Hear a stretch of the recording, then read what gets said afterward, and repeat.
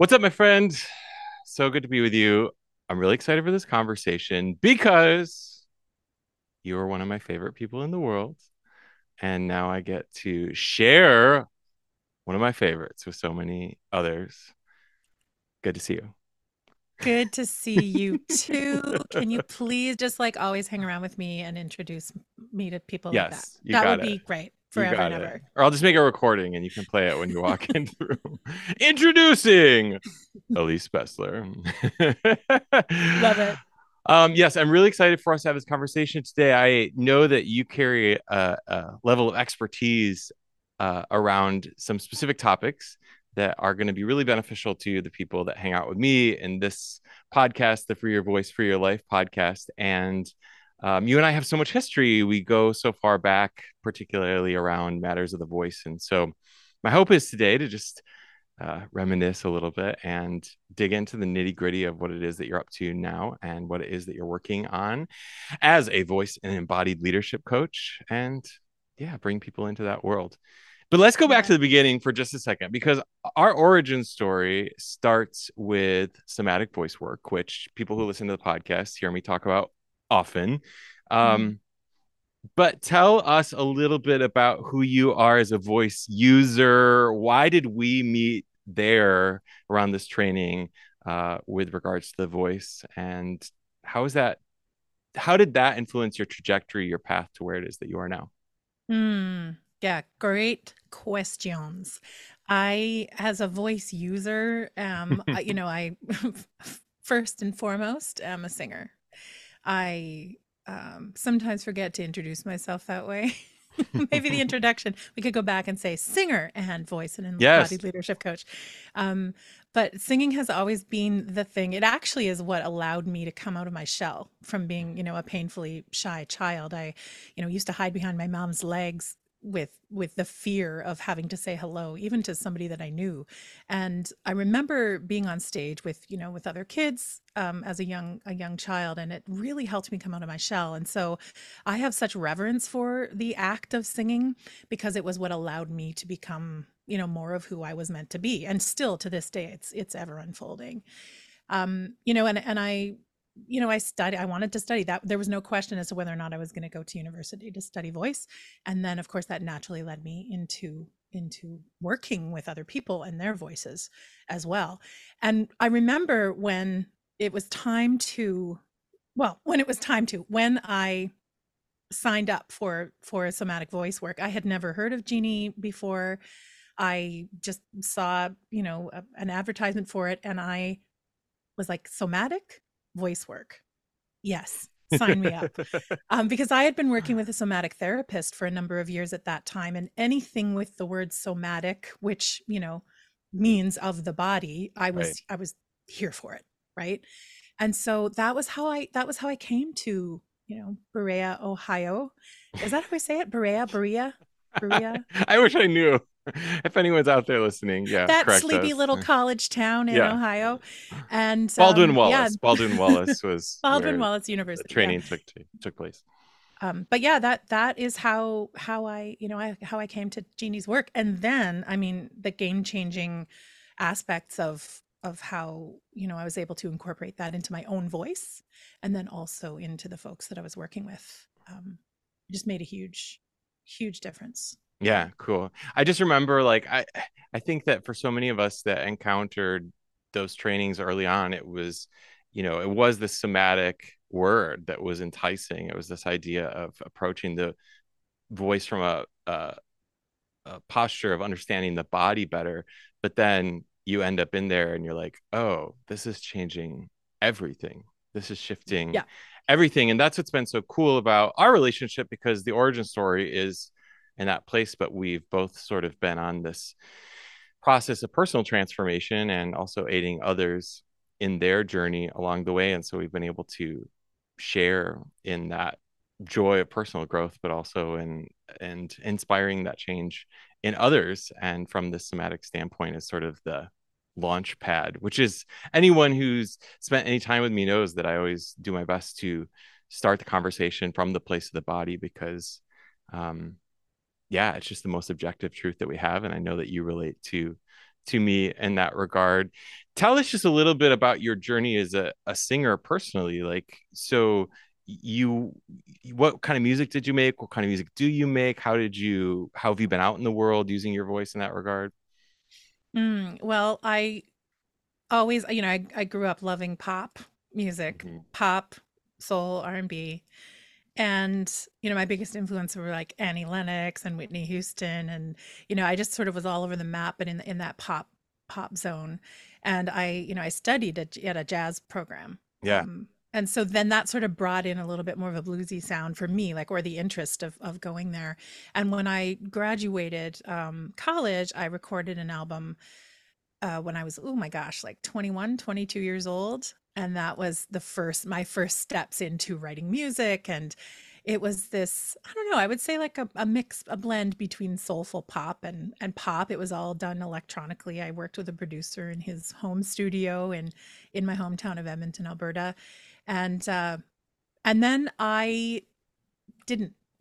Mm. And then I didn't. I had, some notable gigs and I had some of the songs placed in some television shows and some commercials. And, I for some reason I reclused back. I shouldn't say for some reason. I know the reason. I sort of reclused back into that shy, not using my voice. There was a lot of fear around using my voice. I left my hometown. I moved across the country to be with my now husband. And there was this, even though I was working with other people and coaching other people to use their voices, I stopped using my voice Yeah. for 18 years. It was a good long time. And I remember going to shows, and I remember even like when I would sing my music, or Scott and I would sit down with the guitar and write a tune or two, I would cry when Yeah. I was singing. I remember that feel. There was an ache, and a real sadness that I wasn't using my voice. And then it was probably, I started doing all this work with the somatic therapist, and becoming a little bit more in tune with myself again. And I turned 40 in Hmm. 2016. And Scott said to me on New Year's Day that year, he said, what are we going to do for your party in 9 months, in September? And, Virgos, we like to plan. And I said, you know what, babe? I said, we're going to record those tunes and I'm releasing an album on my 40th birthday. And that was when it was at that point, it was kind of like she got her groove back, Yes, Stella, bring And it. yeah, exactly. Yeah. And the, sort of when I say the rest is history, I mean, that just sort of began this next part of my journey for me. Um, and I'm really glad that I did it. People say, oh, you can't do things when you're older. No, that's when my musical journey started, Yeah. was when I was 40. Yeah. And so many people are listening right now. I mean, I think this is a really, like, I'm so glad you're sharing this with us because it doesn't matter how far you traveled early on in your journey with your voice. There's still this possibility of retreat. There's still this possibility, because life shows up, things happen, experiences happen, responsibilities occur. Some of the advantages of youth start to dissipate, and then we can find ourselves caught in a loop, caught in a spiral that feels like it's pulling us away from our passion, our love, our sound, our music. And it's not uncommon. I want the world to know that it's not uncommon for people that teach voice, that for people that work with the voice to lose track of their voice. And Yeah. it's, in fact, I would say it's quite easy because when one is focusing their attention, their efforts on supporting others, it's easy to get lost in that. But I think that we often have the habit of telling ourselves that our story is somehow unique, that we're the real loser because we didn't stick with it. We are the one that didn't follow through. We didn't have the courage, and look what other people are out there doing. But I'd say that this is a really, really common story. And actually, it's a really, really beautiful story to encounter. It's kind of become the type of person I really love to work with in my work because if you've had it in the past, you know what it is. You know what it is to be a Yeah. singer. You know what it is to Yeah. call yourself a singer. So when it's missing, there's just an ache within you until you find your way back to that in some way. And I love the 40-year-old album. It's such a beautiful moment in time to be self-reflective and go, okay, here's what's important to me. So what's the Yeah. name of that album? Can people listen to it right now? Yes, it's an EP, so there's 6 songs and it's called Lean In, Awesome. and that one is on Spotify, and then I actually recorded another full-length album 2 years after that. So, and that one is called Truth. Beautiful. And really just, yeah, really just a narrative to essentially that part of that time in my life, this sort of showing up and being bold. And both of those are on Spotify and from Elise Besler. Like no other, no other. Like anyone else, I've seen better days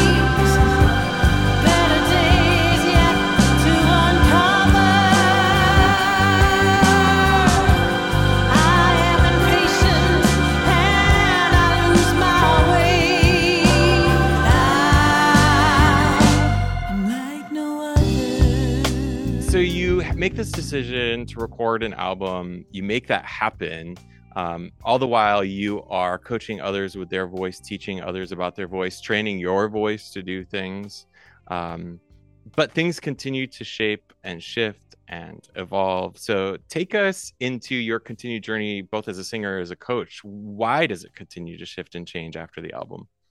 Yeah, it's once I mentioned that 18 years that I lost. Well, I didn't lose it. I mean, I was discovering more about myself, but when I started working, in somatics, or when I started working with this therapist, I recognized that the reason I stepped away from it, or that I felt like I couldn't step up to the mic, proverbially, um, was because I was having a trauma response. I was having a nervous system response. And, without going into the details of childhood trauma, which, I think to some degree we all experience Yeah. trauma, regardless of whether or not it's big T, little t.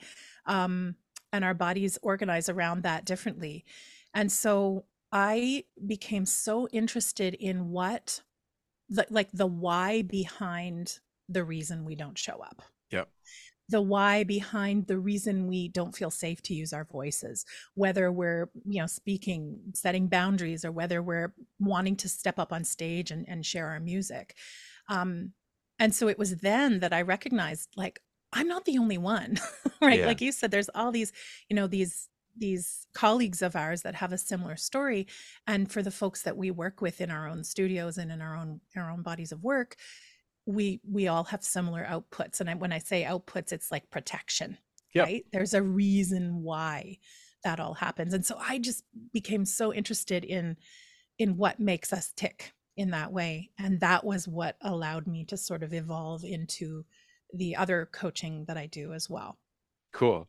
And we're going to get to that in a minute. But I think that this is one of the primary reasons that you and I have connected so deeply, is because we just always knew that it wasn't just about singing, that the Mm, singing was the yeah. actual catalyst for the change. Like the singing was the point of inquiry. The singing was the curiosity. The singing Yeah. was the showing up, but it was also the understanding of what it means to show up. And when we say show up, it's like actually grab the mic, right? Yeah. like, like you said, Literally, hello, I am yeah, here. the proverbial mic and the physical mic, like being willing to do that. And also I think too, like when you are teaching and coaching along the way, you start to recognize patterns in others, and you see the ways in which those might be playing out in your own life or have played out in your life in the past. So Yeah. it's quite significant when you're able to connect the dots and find inspiration in that. I know, I know so many people I've worked with over the years have truly inspired change within me just in witnessing the change within them. So Yeah.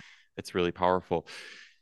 So I think the cool thing about observing you is that now it feels like you've landed in like a certain level of mastery around some of these concepts and ideas, and maturity, and how it is that you're speaking about them. And even, we were kind of like teasing and joking before we got hit record here, but that your title is this voice and embodied leadership coach, and you're like, that might change. Which I love. Like, ladies and gentlemen, Elise Besler will pivot, pivot, pivot. And it's awesome because you're always sort of following the breadcrumbs, always following the flow, always following the alignment. But this voice and embodied leadership coach moment right here, right now, what does that mean? Mhm. Ooh, okay. I'm having a nervous system response. I'm going to take a moment to, I'm like, that's a big question. Yeah. What does that mean? Voice will always be a part of what I do, whether it's, and I still work with singers, I still work with artists. And I also recognize, as you mentioned, like voice is the point of inquiry, like voice is the piece that brings people into my orbit. And so putting voice in the title is important to Yep. me. And embodied leadership to me is like, if we're okay, the word embodied is what we can dissect, right? Yeah. Like, what does that mean? And Yeah. to me, it means that we're aware of the sensations that lead the charge, right? Our bodies come before our brains Mm. when we're born, when we grow, when we evolve. And it's also the operating system of our body. Yeah. And so to be embodied means that we're aware of what's happening in our body as the operating system. And so embodied leadership to me means that we can lead in our lives, in our work, with the folks that we're supporting, with the awareness that that our bodies are leading the charge, and that we then will cause, and you and I've talked about this before, but we're able to hold space with a more trauma informed lens. And I think that's important, especially in leadership, in coaching, in any time where we're supporting other people in their own transformation. We have to be able to know what's going on in our own bodies. Great. Yeah. That's Yeah. really clear and awesome. And yeah, I really appreciate that. I think that today you and I are going to use some terms that people will likely have heard. Um, and might not know exactly what they mean. And I think embodied is one of them. I mean, I think Hmm. that if you're, I don't know, sometimes I suspect that what the algorithm is feeding you and I, it might not be feeding everyone else. Yeah. But in my algorithmic, Instagram world, embodied gets thrown around a lot. Also, Yeah. trauma informed gets thrown around a lot. And so I want to unpack, like you just did a beautiful job of explaining embodied. To you, what does this trauma informed lens mean? Like when you think Mm. about that in your work and in your own life? Because the other thing, sorry, before I'm talking too much, but the other thing I wanted to say too is the other thing that you and I have in common is we have worked with a lot of different systems. We've worked with a lot of different people. We've had a lot of different experience and we've shared about that. So when we talk about something like being trauma informed, it's not just from the lens of being a coach, but actually from having received services from others who have helped guide us into healing and transformation in our lives. Yeah. So, from your lens and your perspective, what does trauma informed mean, or what should we expect from that? I believe that trauma informed means that we approach any of our communication, any of our relational connection with others, whether it be in our personal or professional lives, with the understanding that we have no idea what has happened in that person's life before we're having that Mm, particular conversation. And to be trauma informed means that we have an awareness of, again, I'm going to go back to our own bodies and how our own bodies can affect somebody else's experience. Like if I'm triggered, for example, by someone or by someone's share, to be trauma informed means that I'm going to rectify that within myself before I respond to them. right. And that is so that we don't further drive their responses and or make them feel like there's something wrong with them. um, because you're right, we have had many teachers, and I've also had teachers that have not been trauma informed, Yes. Yeah. and I've walked away from those coaching sessions and those teaching sessions feeling like there was something wrong with me.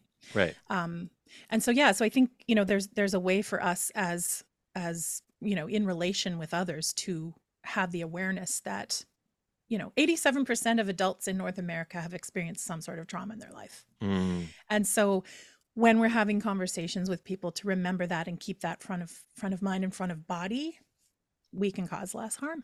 yeah. I love the phrase you used earlier, like how it gets organized in our body, how the Yeah. experience gets organized in our body.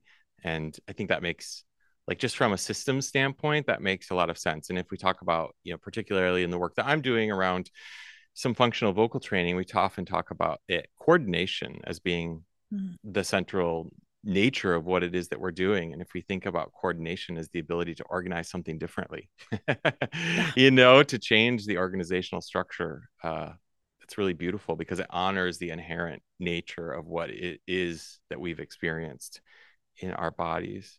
And the wisdom of the trauma, like the Yes. wisdom of the experience that our bodies are having around that event or whatever, Yeah. we've experienced in our lives. Right, because ultimately trauma, the response that we have is a wise protective mechanism. It's Yeah. a means of gathering safety. And I don't know, like we talk about this is again, you hear people say like that wisdom piece, but if you really just stop and think about it, if you stop and think about this like that at a subconscious level, something that you might not be have even had, specific awareness around, there was this mechanism within you that was determined to keep you alive. Hmm. Yeah. Like so cool, so Yeah. cool. What gets tricky is when it no longer serves us and we're, showing up Yeah. still trying to survive, but we might not need to any longer, which maybe is a nice little segue into the work that you really think about, or how it is that you see the work that you're doing now. If you were to talk about that, in light of these terms, yeah, explain a little bit more about that. Yeah, I think right now I'm developing and, moving into this next phase of my own work in that I'm, in human design, I'm a manifester. Mm-hmm. And I've learned recently, I went to went to a retreat a couple of weeks ago, and I learned that that means I'm a fire starter. I think you're a manifester too. I think Yes. we've had this conversation, but it means that I'm a fire starter. And I believe that, and I think that's why I pivot so much, Mm-hmm. because I get this idea and it's like I used to think, well, don't follow that idea because you don't know enough about that idea. But I really believe that I'm meant to start a fire and teach and teach people how to become trauma informed in their own coaching work. Mm. And right now it feels, it's so expansive for me because I can see how this work is supporting other people and the aha moments and the light bulb moments that people are having, like fellow coaches are having in their own bodies, and then taking that to go and share with their own clients, and the people that their family members too, their children, their partners. um, and so I don't know if I'm answering your question, but I think that like the So next direction for me is you I feel set like I people kind on of went fire, so I set people on fire. No, I'm just teasing. I set people on fire. But yeah, I think the next direction from this current, this iteration of my work is that it's that I'm meant to share it with others, and I'm meant to share it so that people can understand it, for themselves, and then um, perpetuate this positive change, um, in the coaching world, because it can be toxic, Yeah. right? It can be toxic. Cool. So, and just if anyone doesn't know, human design is a archetypal system for understanding oneself. It's similar to Enneagram and astrology and Myers-Briggs, all of these sorts of Mhm. ways of taking a test and understanding some archetypal features that you might have. But yes, I too am a manifester. We are manifestors.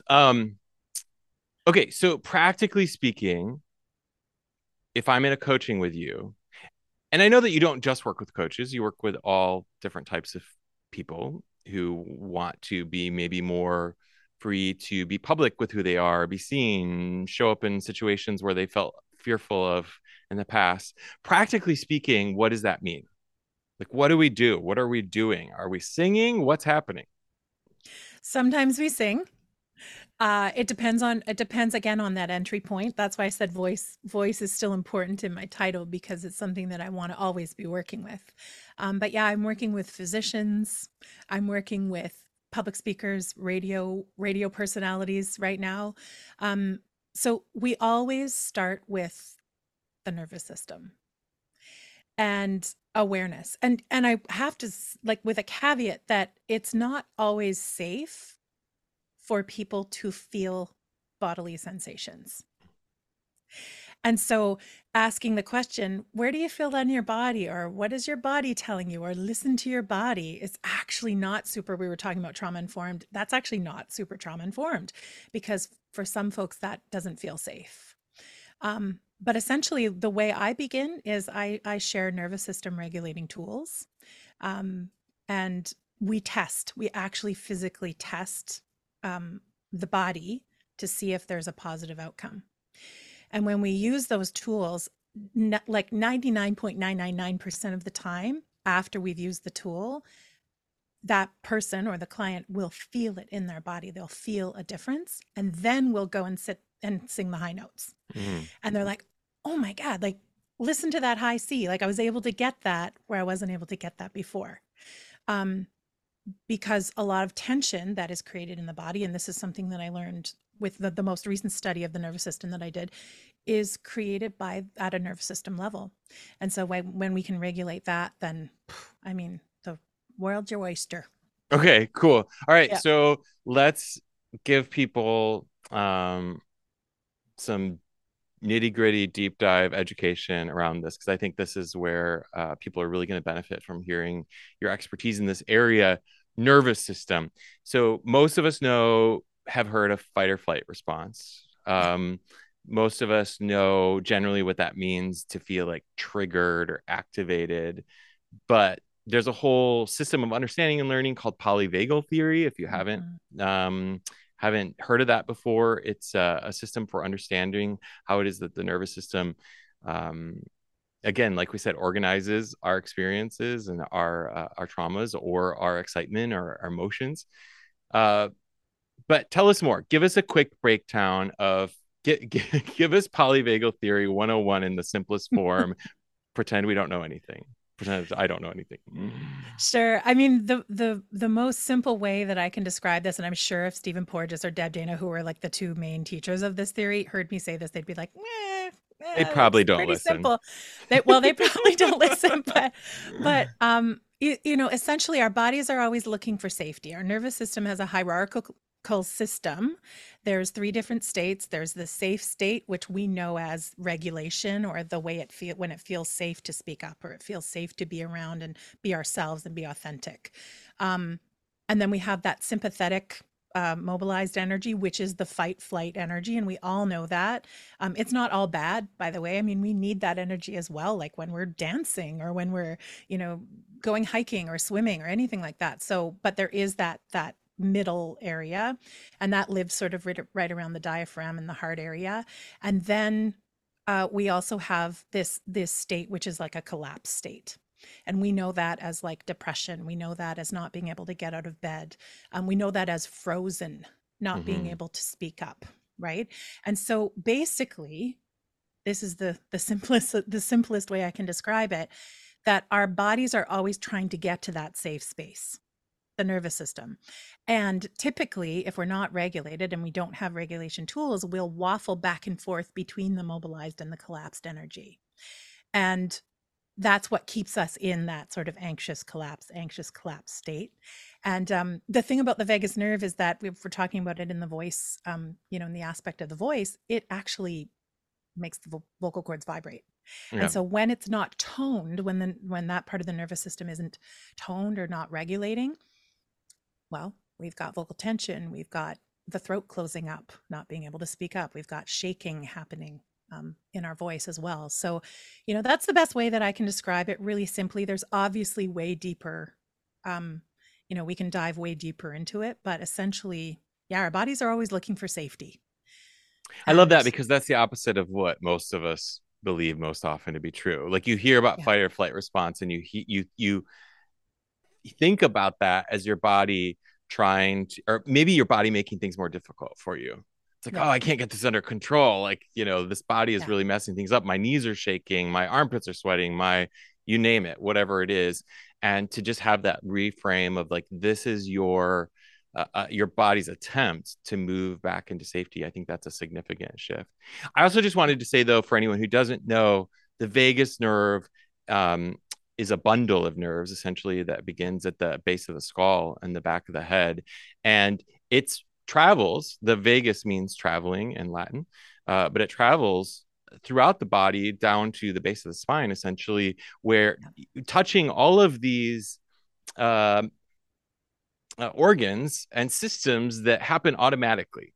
So things like breathing and things like your heartbeat and things like your Digestion. digestion, and so that's why the vagus nerve would be um, connected to your sound, and there's an automatic nature to how it is that you're making your sound. Anything that happens in your body that you're not thinking about happening, that just is sort of like an happening on automatic response, the stuff that happens while you sleep too. Mhm. Like that's a good way to think about it. Like what's Yeah. happening with me while I'm sleeping? Well, your heart's beating, you're breathing, your food is getting digested, your liver, all of these different things are happening. The vagus nerve is partially, or not partially, is responsible for those things. And those are also the areas that you experience somatically when you feel triggered. So if you feel fearful, whether you're mindful of it or not, whether you're aware of it or not, that if I asked you right now to think about that from a somatic perspective, you might know the feeling in your stomach. You might know the pit in your stomach. You might Mhm. know the speed of your heart. You might know the clench of your throat. You, like I said, the sweaty palms, the shaky knees, the armpits, it's all connected to that sort of automatic, and in nervous system stuff, the term that gets used is autonomic, but Mhm. that refers to the automatic nature of the nervous system. So if I'm sitting with you and we're in a session and we're doing the tests, like what does that mean? What do those look like? Yeah, so, I think to add to what you were just saying there as well, it's, the our brain, the way our nervous system and brain work is that our body sends signals to our brain and our brain interprets them. And so if those signals of fight flight are perceived as a threat, then our brain will create what I call protective outputs. And I mentioned that earlier. And this comes from a neurosomatic intelligence point of view, and which is the certification that I just finished. And I tell you, like, that's a game changer to understand that. It's what really helped me understand that those signals are not of, are not bad. Like, none of them are bad. Mm, The collapse state is not bad. The fight flight state is not bad. It's how our brain is perceiving it, right. right? And so these drills that I teach and that I use myself are essentially, you know, a way to create felt safety in our bodies. So when we're about to, let's say, step up to the microphone, right? Let's say we know our throat always closes up. Well, we actually specifically use um, exercises that target the nerves and the muscles around the throat to help release them, to send a signal of safety to our brain so that those muscles and those nerves release. And it makes speaking a little bit easier, right? Mm-hmm. And then when I say we test it, I mean, we usually test by turning our neck from side to side. Like, actually, if you did that right now and just turn your head from side to side, and hopefully the folks that are listening will be doing this as well, you may notice some tension, right? And then if we do an exercise where we'll do a straw breath, are you okay if I do an Yeah, example? please, by all means. Okay, yeah. So let's do an example of a really quick, this is a really quick vagus reset exercise, and it's just a short inhale and a long exhale through pursed lips. So let's do it together. We'll breathe in for 2 counts Mm-hmm. and then breathe out for 6.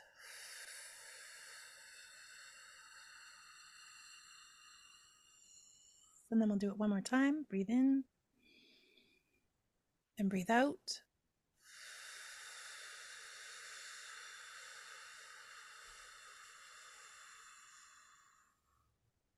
And then notice, did anything change?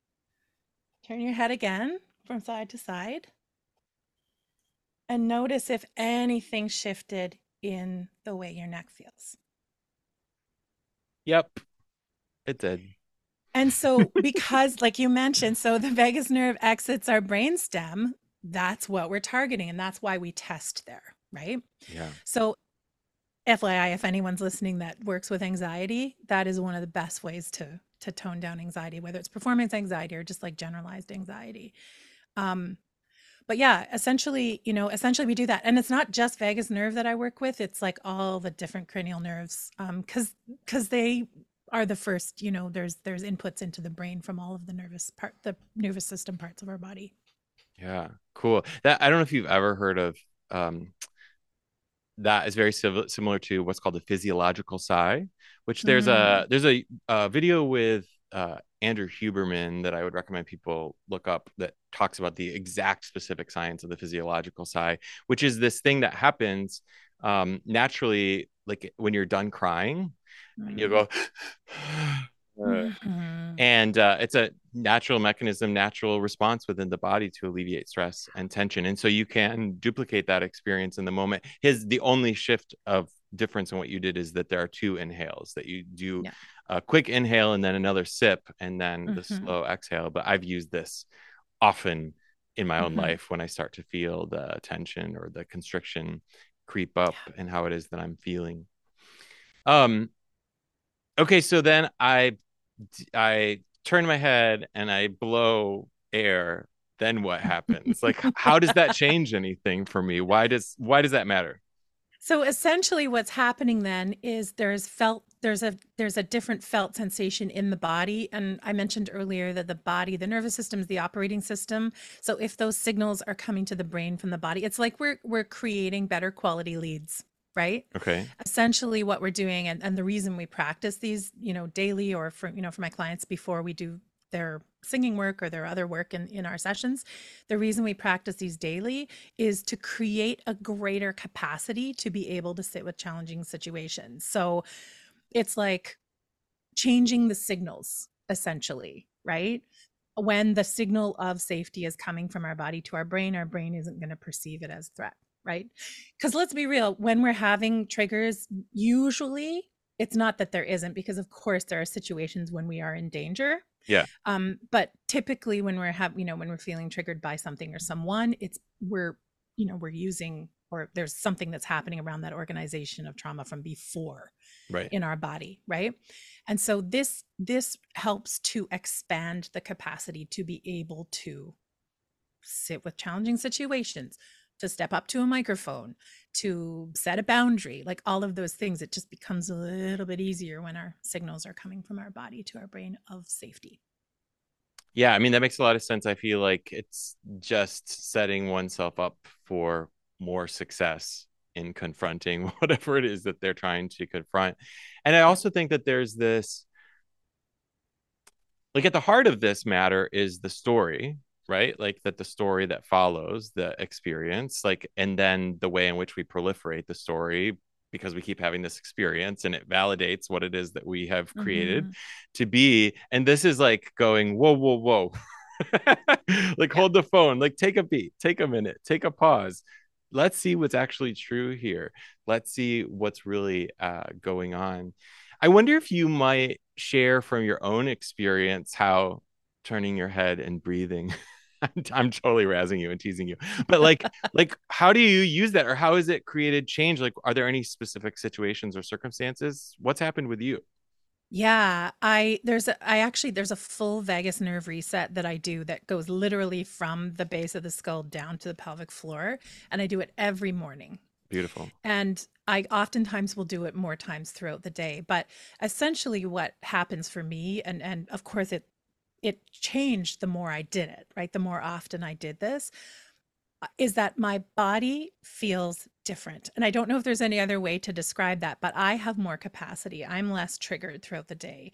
Will see my husband's pile of magazines sitting on the Mm-hmm. table, and it doesn't trigger me in the same way as it would before. I don't know if you've ever heard of the podcast, The Maintenance Phase. It's a really, really great podcast, but she talks about this concept in that podcast, bitch eating crackers, and it's like, Mm-hmm. oh yeah, there's that bitch over there eating crackers. Like everything that person will do is gonna just bother you. So I could like there could be a bitch over there eating crackers and it won't bother me. You know what I mean? Right. So it creates this greater sense of ease in my body. And then also things like my digestion have improved, my own anxiety levels have improved. And this is the really cool thing, my people pleasing has diminished. Mm. And that's because people pleasing is a protective output, right? It's a behavioral protection. And so when I'm more regulated consciously, like I choose to be more regulated, I have that greater capacity. So those are some specific things for me, that support. And then I also see it, in my clients when I use those exercises as well. Great. Yeah. So concrete and really relatable. Let's talk more about the people pleasing thing. Yeah. What has that looked like in the past, and how does that differ from now? Yeah. I mean, I think like it's okay. I just want to clarify, like it is okay to want people to be pleased. Like it's okay to want to please people. But for me, it was really toxic. It kept me from like being myself, you know. I would abandon what who I truly was in order to avoid conflicts. Yeah. With personal and professional relationships. I mean, oh my gosh, when I first started my business, I think you and I have talked about this before, but dang, like there were no boundaries. I was like Yeah. always bending over backwards, and then of course it led to burnout. Yep. And so for me now, it's I'm able to, and I still do sometimes toxically people please, but I will be able to, in the middle of it, and this is part of the capacity thing, to recognize what's happening. It's kind of like being in the eye of the storm and like seeing all the stuff flying around you. And then I oftentimes would be able to make a different choice. Mm. And sometimes I've even said, you know what? I think I was actually in like a people pleasing mode and I'm working on that right now. What I really meant to say was this. Yeah. And that to me, like before, there was like that was a hell no for Right. me. I wouldn't even consider doing that. But yeah, having a more regulated nervous system has allowed me to be able to have more autonomy, or to own that, to claim that for myself. Yeah. Because I always had it. I think it was just a matter of, you know, it's a matter of not giving it away. When I think of so many people, when they say something like finding their voice, that's what they're talking about. Like Yeah. that's the goal, is like finding yourself. It doesn't have to be a people pleasing situation, but finding yourself in any situation where you feel like you're not able to express yourself in a way that feels true, that feels Mm, authentic, that feels aligned, that feels connected. And what you're saying, which is, exciting, is that you can start from the ground up to understand this. Like you can yeah. understand this in a much more, it doesn't have to be so um energetic, even though it is energetic, but it can Hmm. start from the physical, it can start from the objective, and the energy can move out from there. And I think that that's really revolutionary, will be revolutionary for a lot of people. Yeah, well, and I think too, like, we live in a culture that prioritizes brain first, Mm-hmm. right? And also prioritizes fix it strategies.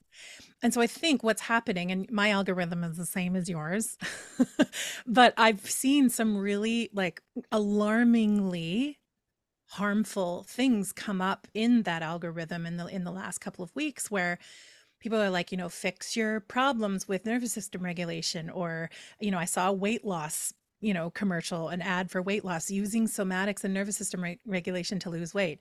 Here's the thing, nothing wrong with wanting to lose weight. But like when we start using our nervous system work as a way to fix ourselves, we're actually bypassing the purpose of nervous system Mm. regulation, which is not to fix, but to befriend, Woo. right? Yeah. Like we're not trying to change anything. We're actually just trying to befriend those natural processes that happen in the body and then rewire those signals of safety to our brain. But Elise, I don't want to befriend my nervous system. I want to change. How do you Yeah. help me do that?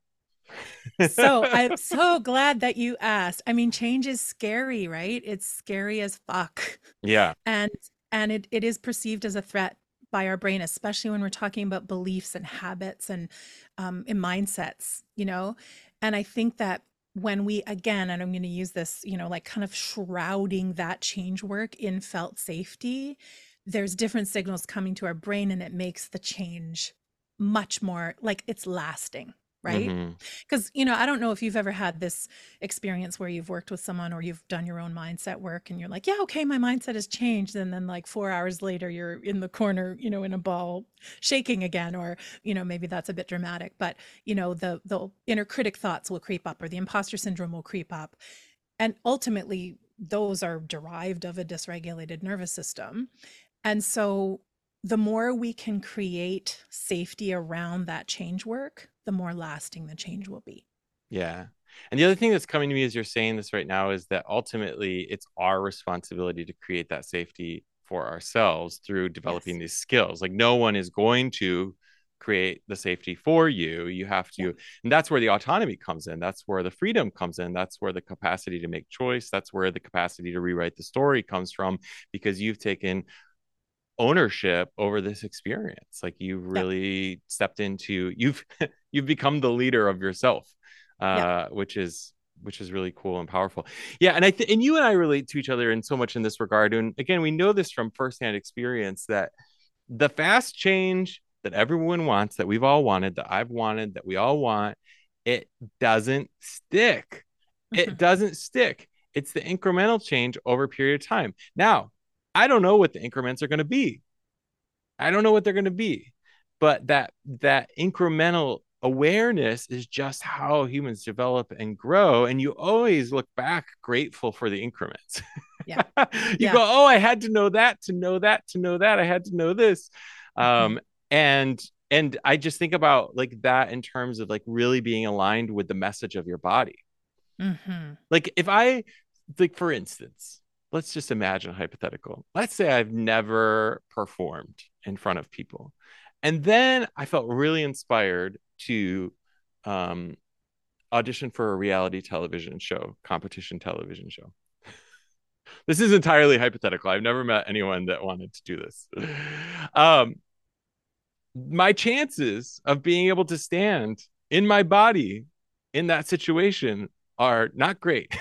Mm. Because I haven't taken these sort of incremental shifts and changes to even know how it is that my body responds to being in front of people, let alone a situation that's of this high stakes and this priority, this high, level of opportunity and so forth. And so this is why, as humans, we have to really look at the context of what it is that we're hoping to achieve and trying to achieve. And it's not about like I'm not saying like get real here. No, there's magic. Like magic can happen, but it Yeah. has to be entered in through this state of, I love the word that you said, befriend, friendly awareness.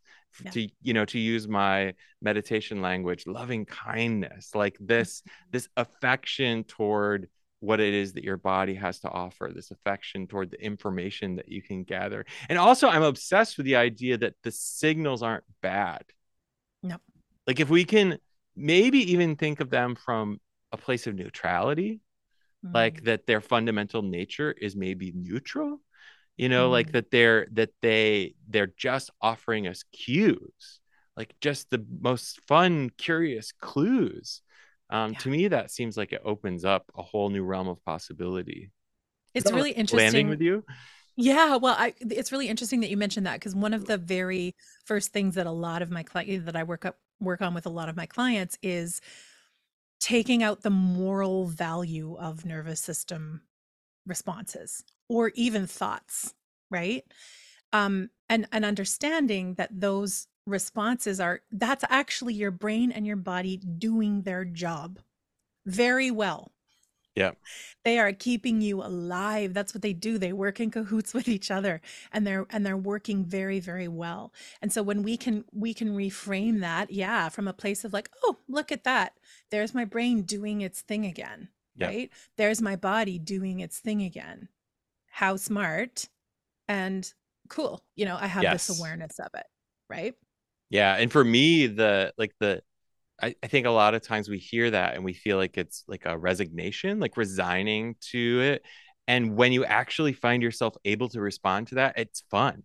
It's fun Yeah. because you go, and then what happens next? You start to see it playing out in other people and you start to get more compassionate about their Yeah. experience. You go, I was just at a concert the other night. I, I've said this on the podcast before, but I just got asked the question. I was at a concert the other night and someone said to me, is it hard for you to go to concerts and listen to other people sing? And, my answer is no. I Mhm. love hearing other people sing. And actually, I don't love to hear other people struggle, but I'm always curious about their struggle. Like Mhm. it's not offensive to me, it's not irritating to me, it's not annoying to me. If anything, it's an opportunity for me to step into compassion and curiosity about their experience. And that's the gift of knowing yourself better. Yeah.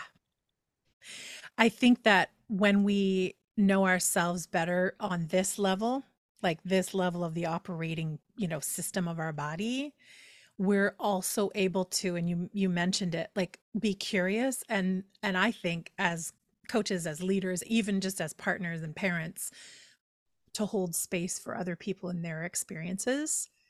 And also then there's a, an idea called co-regulation, right? So Mm, when we're in that place, we are also able to help other people get to that place as well. right. So when we feel safe, we can allow other people to feel safe. Mm. Can you speak more to that? So what is that like what does that mean? So if I'm around someone and they're just like losing it, Yeah. Yeah. like you're saying that I can influence the outcome for them. Absolutely. Yeah. I mean, barring somebody having a, a psychotic break, Right. right? Okay. So I just want to say I'm also not a psychiatrist, Yeah. but I know that, when somebody is having, and actually Scott and I, my husband and I have a really interesting phrase that we use with each other if we need to vent about something. We just say, "Do you have 5 minutes?" Mm, hmm. Because I need 5 minutes. Do you have capacity for 5 minutes of me just going off the handle? And it's really helpful because that context is helpful. But when somebody doesn't ask us for 5 minutes and is just like having a time, we can use our own presence, our own breath, our own nervous system regulation, and our own state to help them feel a sense of safety and come to a place of regulation. Hmm. You can see it in kids. I mean, my step kid was 10 when I met them, but I see it with toddlers all the time. Like parents that respond from a place of trigger or like Yeah. more like up, assertion back towards the kid is just going to really help the kid kind of ramp up their experience. Whereas if a parent is calm, the kid will then become calm, right? And ultimately, with this work, Davin, we're just going back to first nature, right? Like we're Hmm. going back to us as children with our parents. Yeah. And so yeah, so I think I don't know if that helps, but that's really what co-regulation Yeah. is the ability to be able to. I'm just thinking about walking down the street and with my dog and someone else with their dog and their dog starts freaking out Mhm. and them going, "Stop it. Don't do that." Yeah, I always just have to giggle at that because I'm like, it never works out how they want yeah, it to. yeah, yeah, But yeah, but we do that with other people all the time. We freak out because they're freaking out, but the yeah, opposite is possible and true. And I think too, like for anyone who's seeking any sort of coaching, whether it be with me or Elise or anyone, like knowing this to be true, knowing that someone can be in your presence when you're freaking out, and that you feel like you leave that better, yeah, trusting that, because I think a lot of times we leave certain situations feeling worse and we assume that just must be the way that it has to go, like that yeah, that just must be a part of the process. And it's like, no, someone who's really in their body, someone who's skilled, someone who's masterful in their own understanding of how it is to regulate themselves, how it is to teach what they teach, how it is to coach what they coach, they can really set you up for a lot of success and feeling like you can do more than you originally knew that you could in a difficult situation. yeah, yeah. And the opposite is true too, Yeah. right? Right. I think of some of the voice teachers that I had back in the day where, all I felt was shame Yep. when I walked away from those sessions. It was not great. Yeah. I mean, so many. Well, think about any teacher, think about in school or, even therapy. Like people have these Yeah. experiences in therapy. And again, it's going back to that trusting the wisdom of your body. What is your body Mm, telling you about the situation? mhm. And how can you honor that as true and respond accordingly? Cool. Yeah. Okay. So do I have to be a coach or a leader to work with you? You said you like work with a doctor. Like who's best suited to do this kind of work? I say anyone who wants to better understand themselves so that they can show up in the world the way they really truly want to, is an ideal client. Yeah. The folks that I'm mostly working with are people in leadership roles, right? So the doctors, the physicians that I'm working with are, they're in teaching roles, they're teaching residents, they're, in that sort of situation, or in like ER rooms where they Mm, have to be very, very clear and have very clear communication. And then, public speakers, folks who really want to be show I use the word authentic, but just like showing up as themselves and not feeling like they need to put a mask on. yep. And so yeah, I say actually I had somebody reach out to me about my program that I'm starting in a few weeks, and she said, "I'm not a coach or a leader, but could I benefit from the nervous system work that you're Yeah. doing?" And I'm like, "Yeah, I mean it's marketing, right? Yeah. Marketing towards coaches and leaders, but it's like insert family member here Right. and you've got it." So, yeah, essentially anyone who wants to learn more about how to regulate your nervous system so you can Great. be And badass. tell us about the program that you're launching. Yeah, it's called the Embodied Leader Incubator, and I'm Hmm. calling it an incubator because it's like, it's 3 months of what I'm calling radical support Cool. for folks to understand a little bit more about themselves and learn, become nervous system literate, right? So that they can now understand when they see other people going through stuff, really kind of what state they might be in, and then how they can support themselves through that and also the other people. Yeah. Yeah, Great. Put on their oxygen mask first so that they can exactly. put on the Yeah. other people's. Um, Before I'm going to ask you to tell us where we can find that. Before I do, though, I want to finish this out with just asking, where are your growing edges? Like, where do you want to continue to grow around this work that you've found yourself doing on a That's a personal level really or a great, yeah. professional level? Yeah, on a personal level, it's going to be that continued discovery around my own personal trauma and my own personal, lived experience that I've had. Just like better understanding it and holding it in more compassion. I think that's a real growing edge for me, for a lot of people. Um, and then also to be able to continue to bring it to the world. Yeah. And I think that I can do that best by, yes, doing the work that I'm doing, but also by, and I had a little heart palpitation, by being creative Yeah. and by writing my own music and singing. I mean, there's that, to me, is a way that's still going to be a growing edge for me even now at 47, Hmm. 7 years after the release of the 40th birthday CD. But I think that's going to continue to be a growing edge for me, to continue sharing that part of myself. Yeah. I love Yeah. that. And I want that for you and from you, and anyone who listens to your album is going to want more Mm. of that from you too, because I do, you said something at the very top of our conversation here that again is an idea that I try to continue to proliferate, that like something in you knew from a young age that singing was like the path. Hmm. And I just know that you don't escape that. Yeah.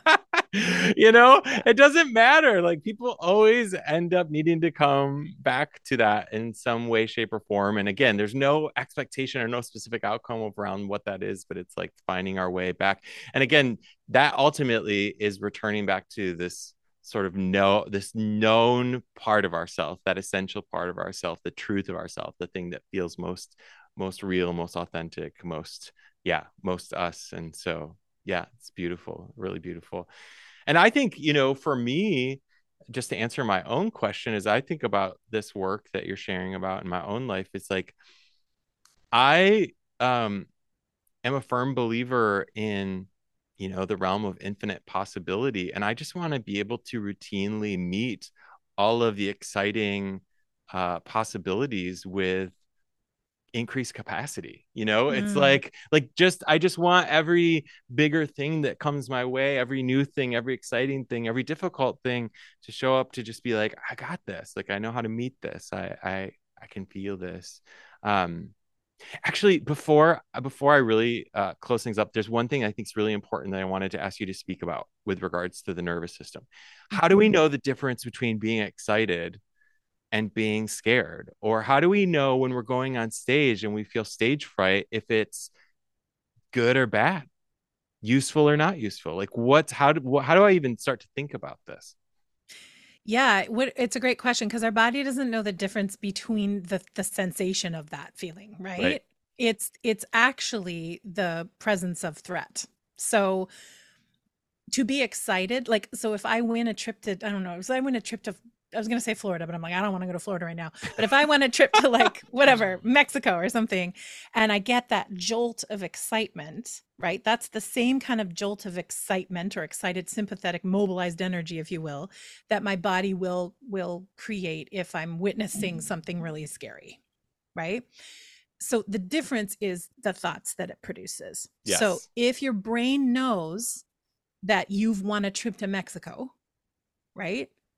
And I love my Florida people, by the way. There's the people pleaser in me. I have to go back and apologize for what I said.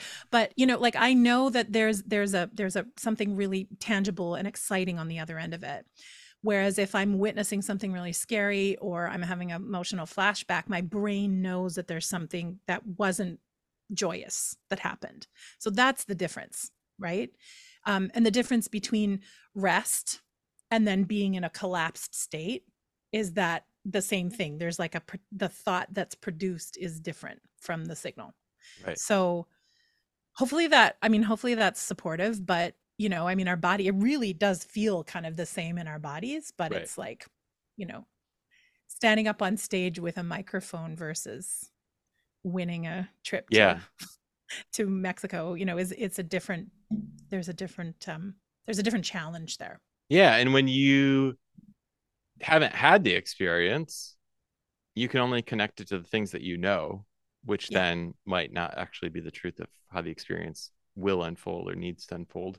So there's this need then to step in with curiosity and go like, what's this really about? That's cool.